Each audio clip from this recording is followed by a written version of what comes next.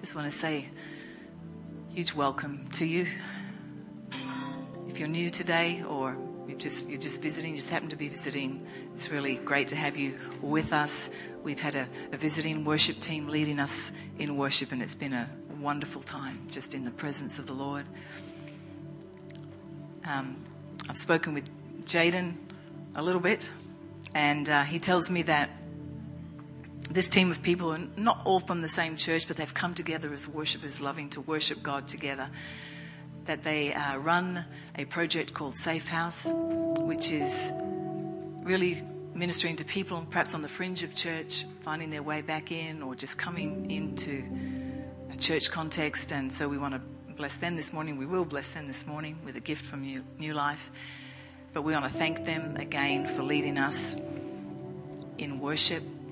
And we hope that you take a blessing with you as well for having been here. It's good.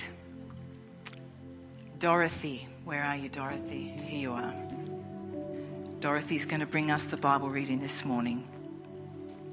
Matthew chapter 7. Yeah, thank you, Dorothy. Today I am going to be reading from Matthew chapter 7, verses 1 to 14. Do not judge others, and you will not be judged. For you will be treated as you treat others. The standard you use in judging is the standard by which you will be judged. And why worry about a speck in your friend's eye when you have a log in your own? How can you think of saying to your friend, "Let me help you get rid of the speck in your eye," when you can't see past the log in your own eye? Hypocrite.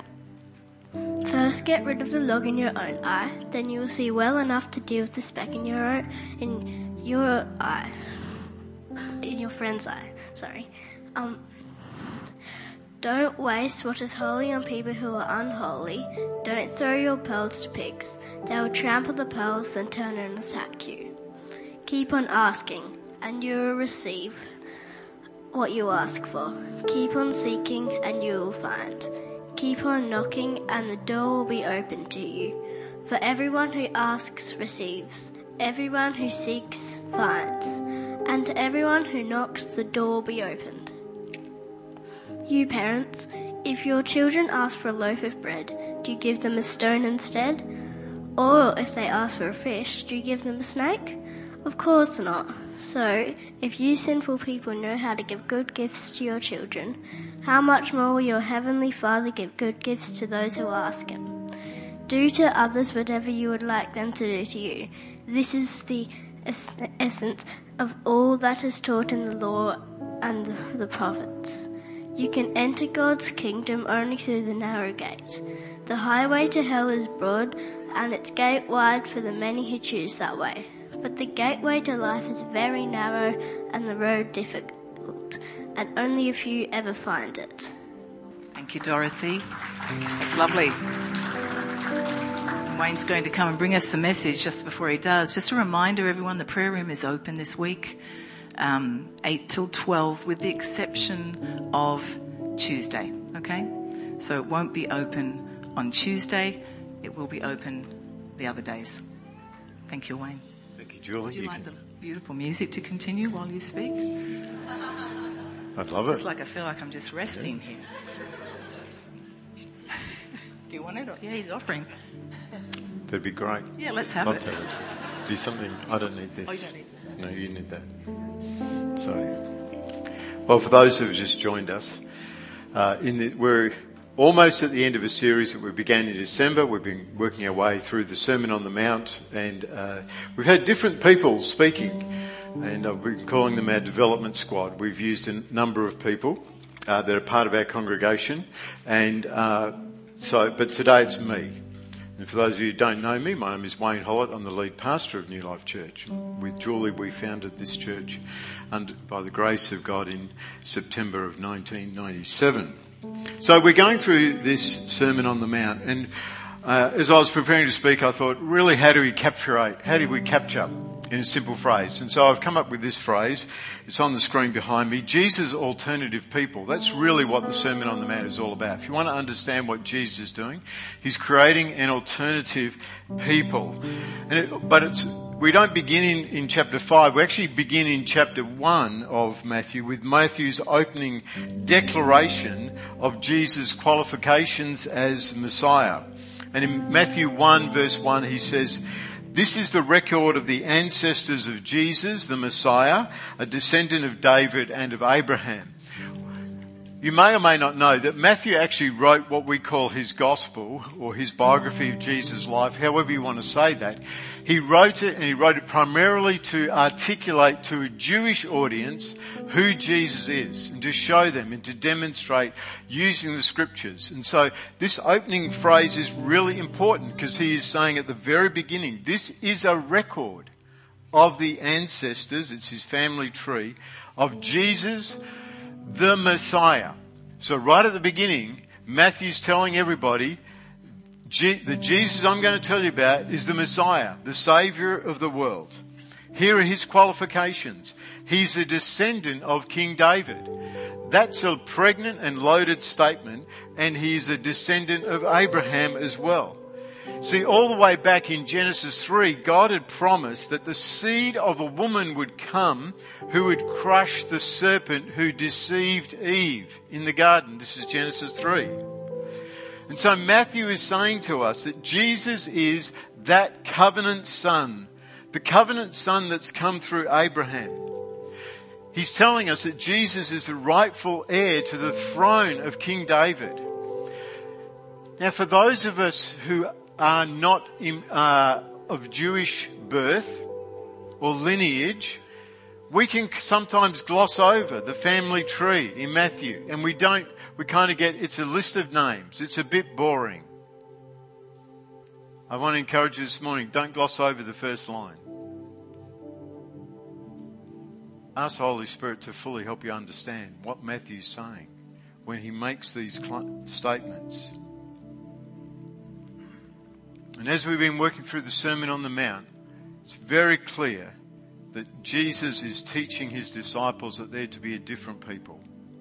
They're to be a better alternative people. All the way through, that is what comes through over and over again. And those of us that are Jesus' disciples, this is what we signed up for. This is what our world continues to need. People who live in the way that Jesus invites us to live. He's formed a new community. A people who are at home in the covenants with Abraham and King David. A community that's centered on Jesus. And a community that's relying on Jesus and each other. Please do not think that you have it within yourself to obey the Sermon on the Mount, the teaching of Jesus, outside of the context of a community who are also running in that same direction. None of us can do this. It's in the context of community that we help one another, that we strengthen one another, that we build each other up and are able to do that. We want to be a people who are at ease in our identity as citizens of God's kingdom. There's so many times in this Sermon on the Mount where Jesus talks about God as Father. And we're going to look at one of those today. And we want to live in this identity as we're confident children, trusting in our Heavenly Father. We've got absolute confidence in Him. So let me summarize that with this next slide. It is, to be Jesus' disciples is nothing less than becoming a visible and better alternative to the rest of the world. By the way we live, by the way we do family, by the way we do community. Now, I'm aware that I'm speaking to a range of people this morning, and you're at all different places in this, and no one's throwing stones at anyone, and you might be going, oh, my life's a mess, my family's a mess, I'm a mess. Whatever you might be thinking at the moment. You say, I want to invite you again today into this to say yes to Jesus. That's all I'm saying. Will you say yes to Jesus? Will you say, Jesus, take my broken, messed up life, my broken, messed up family. Will you help me in my relationships with other people so that together we'll become this better, visible alternative that points people to you? That's the idea of all this. So we're going to focus on these first 14 verses of Matthew 7 this morning. I want to encourage you to have a Bible open in front of you as we quickly go through this. We're not doing a deep dive. We're doing overview things. So let me just say this at the beginning. If you pay careful attention, and we've been encouraging you. I was encouraging you. I was really banging this drum when we began this series, wasn't I? Read the Sermon on the Mount every week. Read it 3 times a week, every week while we go through it. You'll take so much more away from a Sunday. I'm not going to ask you if you've been doing that, but I hope you have. But if you haven't, it's not too late. You've got 1 week left. You can jump on board. You can do it. You take away so much more. So if you've been doing that, you will have noticed that Matthew bookends what we call chapter 7 with themes of God's judgment. And one of the things that comes through in chapter 7 is, as Jesus' disciples, we live in this reality that we are anticipating the day of God's judgment. And we're living our lives now in readiness for that because we know that's going to happen. Isn't it great to know you've got an exam coming up and here's the test and here's the answers? Don't you love exams like that? It's wonderful. See, God cares about us. It's like, you can pass this exam. There's going to be an exam at the end. You can pass that exam by now. So, let's begin this. So, next slide, we've got this text. Do not judge others and you will not be judged. And I think this is one of the most misunderstood and misapplied commands of Jesus. I honestly do. How many times have you had someone who's a non-believer, or even someone who's a believer, who you're trying to speak some truth to from the Bible, say, you shouldn't judge me? And all you've been doing is trying to say, here's truth. And that's why I think it's one of the most misunderstood and misapplied commands. I don't think Jesus is telling us not to assess or evaluate people. Because if you think about that, if that was what Jesus was saying, that we are never to make a judgment call, how on earth would we recognise or discern a false prophet or a good tree and good fruit? Now that's going to be spoken about next week. But you can't do that if you're not able to evaluate and assess, are you? So clearly he's not saying don't make an assessment, don't make an evaluation. How will you recognise these things? The interpretive key is in his next statement, verse 2. For you will be treated as you treat others. The standard you use in judging is the standard by which you will be judged. If you think of it this way, Jesus is using a supermarket image of weighing produce. And what he's saying is the measure that you use to evaluate others is what will be used for you. That's what God will use for you. So that's both good news and bad news, right? If you're a very harsh measuring person, that's the measure that God will use and others will use to you. If you're a merciful kind of person like Jesus, like Jesus shows us he is, that's the kind of measure that will be used for you. There's a corresponding passage in Luke to the Sermon on the Mount. And in that passage, this is Luke 6. Jesus put it this way, Luke 6:37, do not judge others and you will not be judged. Do not condemn others or it will come back against you. Forgive others and you will be forgiven. Give back and you will receive. Your gift will return to you in full, pressed down, shaken together to make room for more, running over and poured into your lap. The amount you give will determine the amount you get back. So, now typically Luke 6:38 is used to motivate people solely to give money. But if you look at verse 37, it's about judgment. It's the same thing that Jesus is speaking about in Matthew 7 as well. And we can't separate these two things. They belong together. What Jesus is saying is the way that we measure will be used to us. If we measure out condemnation to people, that's what will come to us. If we measure out forgiveness to people, that's what will come back to us. And not only will we get back the amount we received, but it'll be pressed down, shaken together and running over.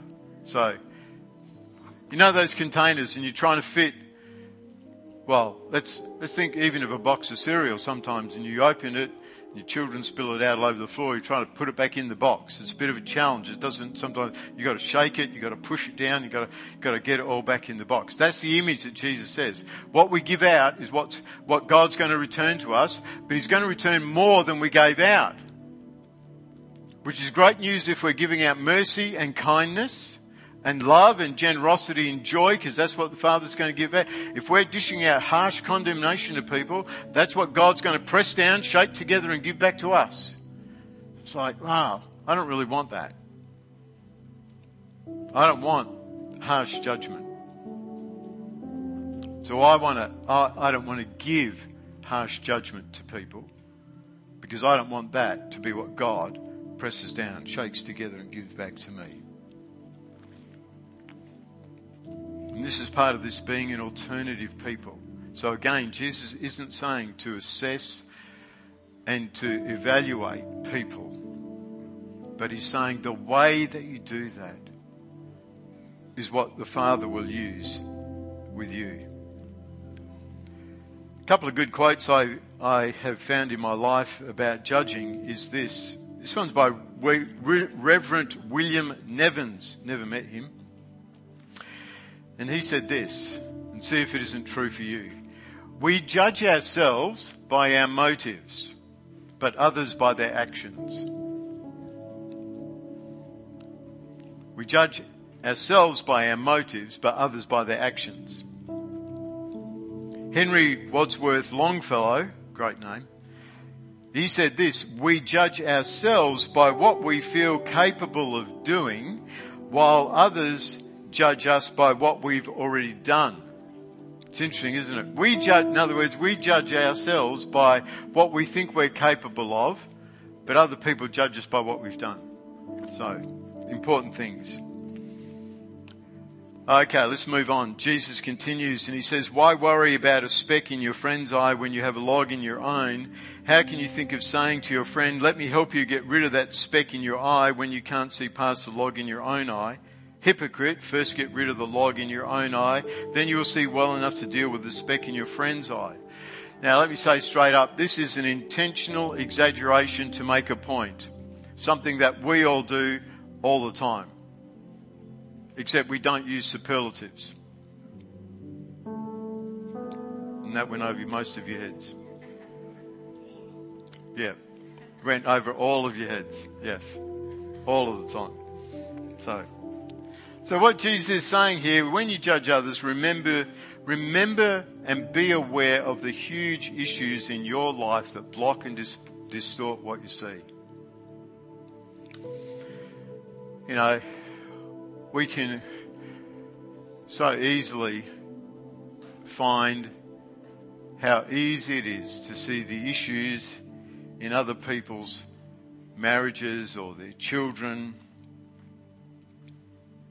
We can see the deficiencies in their intelligence. If we're a fast processor and they're a slower processor, we can often exaggerate that. We can make fun of someone else's physical abilities or their lack of physical abilities.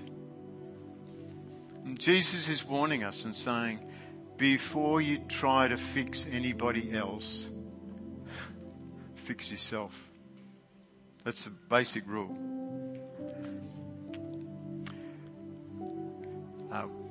When I was a younger pastor, I thought it was my job to fix people. That was even before I went to Bible college. When I was a youth leader in my church. And a slightly older member of the youth group took me aside one day and explained to me that I had a log in my own eye and I ought to attend to that before I set about trying to fix other people, and it was some of the best advice I ever got. I am the most difficult person to fix. And so are you. You're the most difficult person to fix. And I want to invite you to say, actually, I've got a log in my own eye. And before I try to sort out anyone else's life, I need to deal with the log in my own eye. so that I can see clearly, because I actually don't see clearly. And the thing is, actually, I don't realize what I can't see because the log is blocking my vision. So I can only see a little bit. But if I take the log out... So one of the things that Jesus is, I believe, inviting us into is to prioritize becoming... I think it's in counselling or psychological terms where we talk about people becoming aware, being aware of our own blind spots. And again, you can do some work for yourself, but you also need other people, because there are blind spots that I have that I don't know I have, because they're my blind spot, right? There are some things I know I need to fix in my life, but there's other things I don't. So I need people who love me, who will speak the truth to me kindly, gently, and invite me in to fix that. Or to suggest that perhaps I should go and talk to someone and get some help with that. So I need to prioritize this. So one of the important questions is, do you know why you do what you do? Do you know why you react the way you do? Do you know what drives what you speak, how you speak? Some people have an intensity about them. And they're so committed to getting the job done. And I've been guilty of this as well. That I'm so committed to get the job done, the task done, that in the process of focusing on getting the task done, I speak harshly to people and don't treat them well. And I've damaged people. It's one of my things I've had to fix. I've had to learn to slow down and try not to be in so much of a hurry. So the questions are, do you know why you're feeling anxious? You know, when you're feeling anxious, do you know how that changes or influences your behaviour? One of the most important things we can do is become aware of the fear, the anxiety that's driving us and driving what we say and do. It's so crucial to become aware of that. How do we respond to that? And another one is, how do we respond to when we feel to rejection or perceived rejection? That's another big one. How do you respond when you feel afraid of rejection or you think people have rejected you? Another good one is to know why you need the affirmation of people so much. Why the applause of the crowd? Why you can't... a friend of mine said to me again when I was a teenager, like, Wayne, why is it that you can't be still in your own presence? He was an introvert, I was an extrovert, so there was a fair bit of stuff I had to process on that, but it was true. I couldn't sit still. I had to be on the go all the time. Now, some of you don't know what I'm talking about because you've never been like that. That's not your personality type, right? But to be still, to be there's an excellent book been written. It's called Being a Non-Anxious Presence. Isn't that a good title, hey? Being a non-anxious presence. So I think that's part of what Jesus wants us as his people to be, is people who aren't anxious, so that when other people are in our presence, we're able to be a calming influence on them. A non-anxious presence. These are things that you might want to ask the Holy Spirit to work on you in this year, which is the beginning of a new year. You might say, Holy Spirit, transform me. Help me take the log out of my own eye. Help me fix me before I worry about anybody else. So, Jesus continues, don't waste what is holy on people who are holy. Another translation says, or give what is holy to the dogs. Don't throw your pearls to pigs. They'll trample the pearls and turn and attack you. A few comments on that. Pigs and dogs were considered unclean in Israel at that time. And of course, a pig and a dog have got no idea what to do with something that you think's valuable.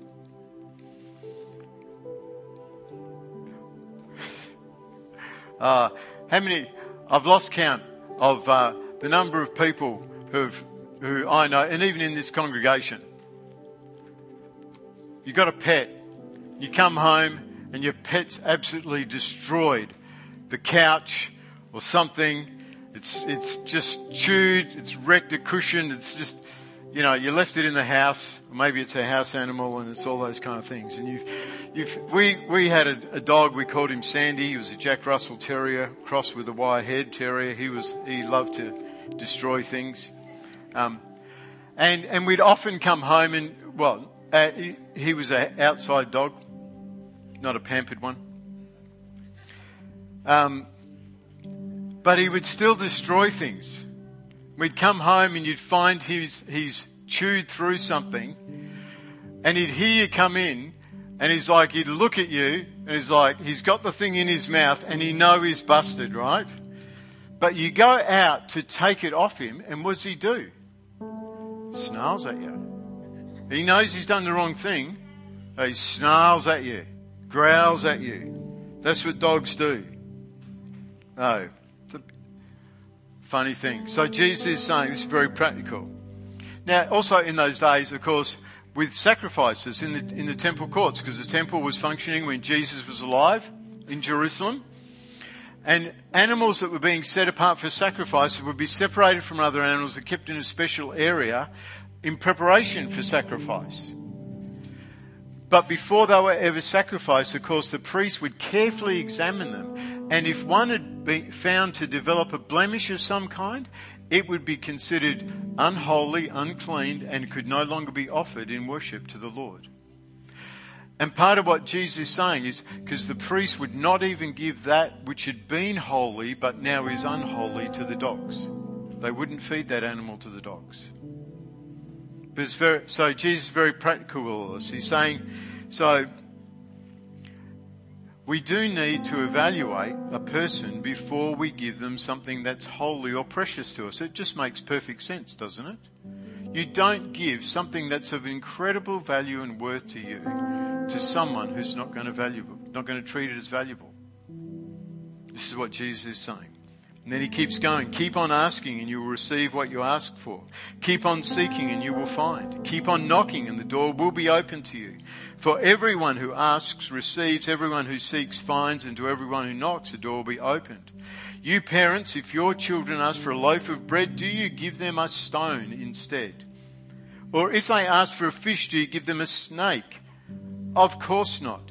So if you sinful people know how to give good gifts to your children, how much more will your heavenly Father give good gifts to those who ask him?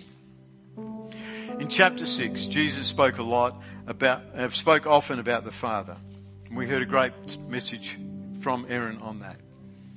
And he said, we have a heavenly Father who sees us, who rewards us, who cares for us, who provides what we need when we live for him.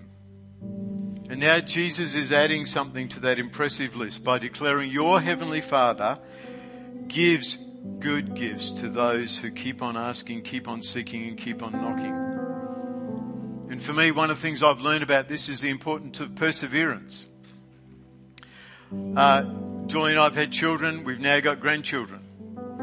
And sometimes we would test our children and sometimes we test our grandchildren to see if they really want something. Because children, they ask you for something, right? And then sometimes they forget what they asked you for. And they go away and they keep playing and it never enters their brain again. And it didn't matter that they didn't get it. But sometimes they really, really want it. And so they come back and they ask for it a second time. And then maybe even a third time. And it's in your heart to give it to them. You want to give it to them, but you're actually testing them a little bit to see.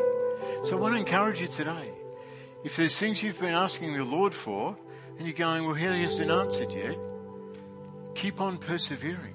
Keep on asking. Keep on seeking him. Keep on knocking. But not as a demanding, pouting, stamp your foot, whinging child, but as one who's speaking to your good Father, who loves to give good gifts to you. Speak to him like that. Because sometimes his delay is going to lead to something better. And I think there's probably many of you in this room that have seen that. Sometimes I've gone to God, and Julie and I, we've gone to God and we've asked for something we thought was really important. And we've kept going and kept going and kept going, and He hasn't answered us. And then a better answer has come, and we've actually thanked God that He didn't give us what we were asking for. Because this is far better. You know, so sometimes because you're asking and He hasn't given it to you, it's because He's actually wanting to give you something better. Sometimes our appetite changes. We realise that thing that we thought we were so intense about, and we thought we desperately need this. Well, after a while we don't get it. We realise actually we didn't desperately need that. We needed actually this. And He gives us this. But the most important thing out of all of this is relationship. God wants relationship with us. Have you ever thought that maybe God doesn't give you what you ask because He actually enjoys the conversation? And the only time you go and talk to Him is when you need something? And He's like, I'd just love to sit and chat with you every day. That's what I long for. I want you to come, just to sit and talk with me. Maybe that's His invitation to you this year. So Jesus continues now. And He says, do to others whatever you would like them to do to you. This is the essence of all that is taught in the law and the prophets. So it's a beautiful saying, isn't it? Do to others whatever you would like them to do. Now, I prepared a handout because I thought I want to encourage you today to think about this. If you didn't get one of these handouts, if you just put your hand up and the fit team will bring you one. So, yeah, you haven't got yours on golden paper.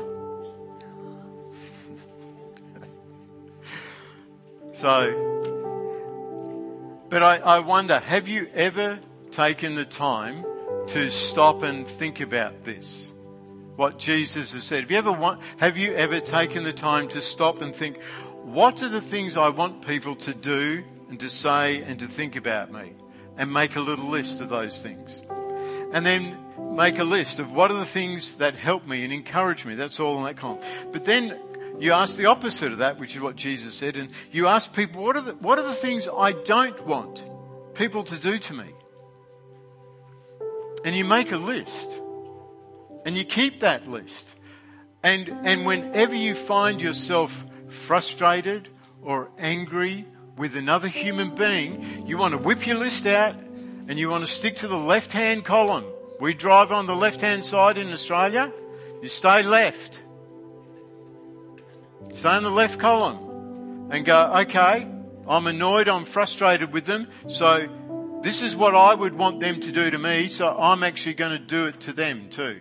This is what I would want them to say to me, say about me to other people, so I'm going to say what I want about them to other people. I'm going to say this, right?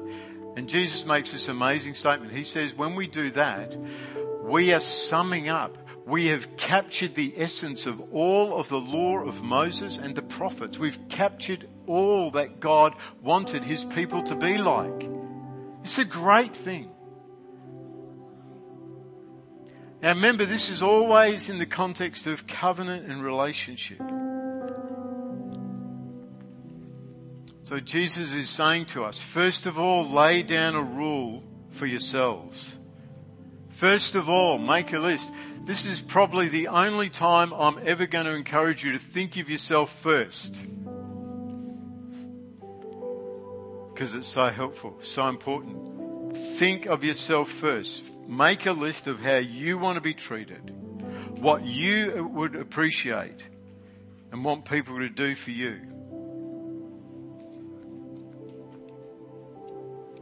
Make a list of the things that hurt you and that you don't want people to do to you because they hurt you. And then don't do those things to other people to hurt them. And so when we pull out our list, because we need it, we put the other person's name in the list. And instead of saying, what I want people to do to me, we put that person's name there. We say what person X, what Julie wants people to do for her, or whoever the person is.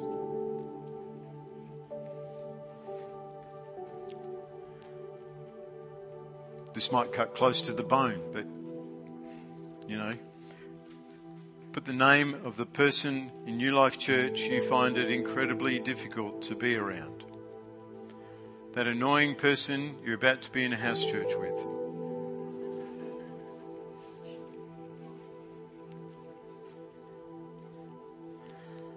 And go, here's what I'm going to do.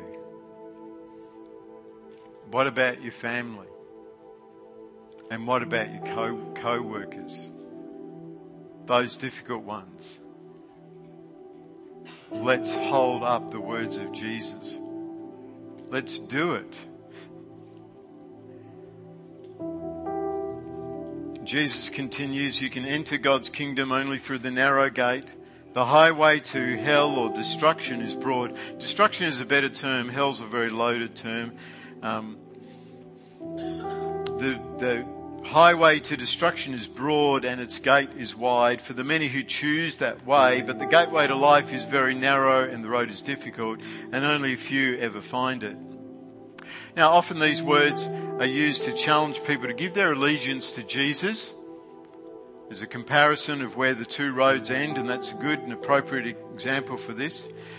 But it's also, remember, Jesus is speaking to disciples. He's speaking to people this is an alternative people that he's making. So in thinking about this, I thought maybe Jesus is saying something like this. I'm forming a completely different kind of people. A people who will live out the fullness, the completeness of Torah.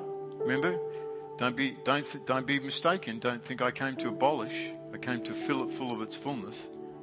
He's forming a people whose relationships are unlike any others. These are kingdom of God people. And Jesus is saying that living this way is difficult. And he's saying to enter God's kingdom life, there's only one gate, and it's a tiny gate. It's just big enough for one person at a time, and you can't take your baggage with you. You imagine squeezing through. I remember when Julie and I were in Turkey, we went to Cappadocia and we visited the underground city where the Christians live, and there was places where you had to really get down really low. You couldn't take anything through the opening if you were going to go through that into the next chamber. And one of the things I really love about Jesus is that he never sugarcoats what it means to follow him. He's plain and simple. He's like, hey, there is a broad way that you could follow. It's easy. It's a beautiful road. It's paved. It's got street light. It's wonderful. But what you don't know is that road, plenty of people are on it. You're like, well, look, everyone's going in this direction. And Jesus is like, yeah, that road actually leads to destruction. I don't want you to go to destruction. Come this way to the way of life. But wow, it's a lot more challenging. And so, as we're wrapping up the Sermon on the Mount, this is the reality. We're going through this, and it's like, it is not easy. It's not a walk in the park, so to speak, to follow Jesus. It's beautiful, it's sunny at times, there's rain, but it's difficult. And it costs us everything, just as it cost Jesus everything. And to follow him, we have to let go of what we think we're entitled to. That's the key thing. And that's why Jesus says only a few ever find what he is offering. And as he's speaking to that crowd on the hill of Galilee, overlooking the Sea of Galilee, he's really saying only a few of you will actually become the kind of alternative people I have come to form. Only a few of you will want to go this way, the narrow way, the difficult way. It's the way of suffering before glorification.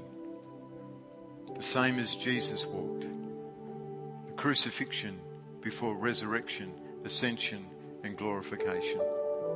So let me wrap up this morning and say this. I think the Sermon on the Mount is a much higher vision than many of us have realized. And as Jesus' disciples, we are meant to be a visible and better alternative to the rest of the world. And so I want to pray, and I ask you to close your eyes with me.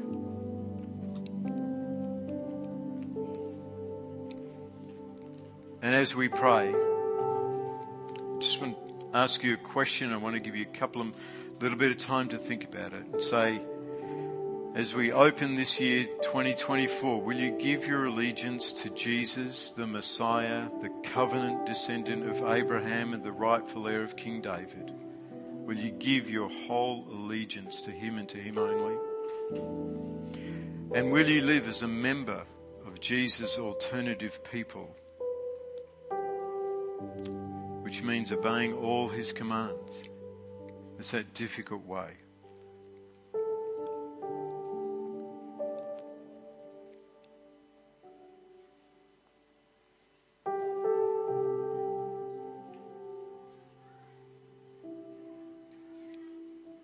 Lord Jesus, we worship you this morning. We worship you not just with our words and our songs, but with our lives. We worship you. We want to continue to worship you as we go from here. We're going to sing again in a minute. But we want to continue to fix our gaze on you.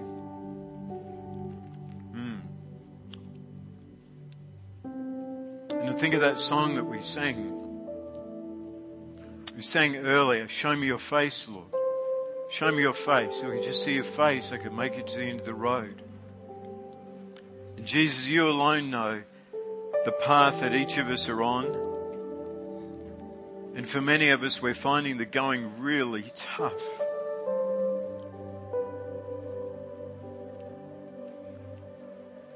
And my prayer and Julie's prayer, show us your face, Lord. Show us your face so we be captivated by you, so that even though the road is narrow and the way is difficult, it is the way to life, and you have the words of eternal life, Jesus. Show us your face, Lord, so that we can make it to the end, because we keep our eyes fixed on you. So let your word do its work in all of our lives. I pray this morning for your honor and glory, Lord Jesus. Amen.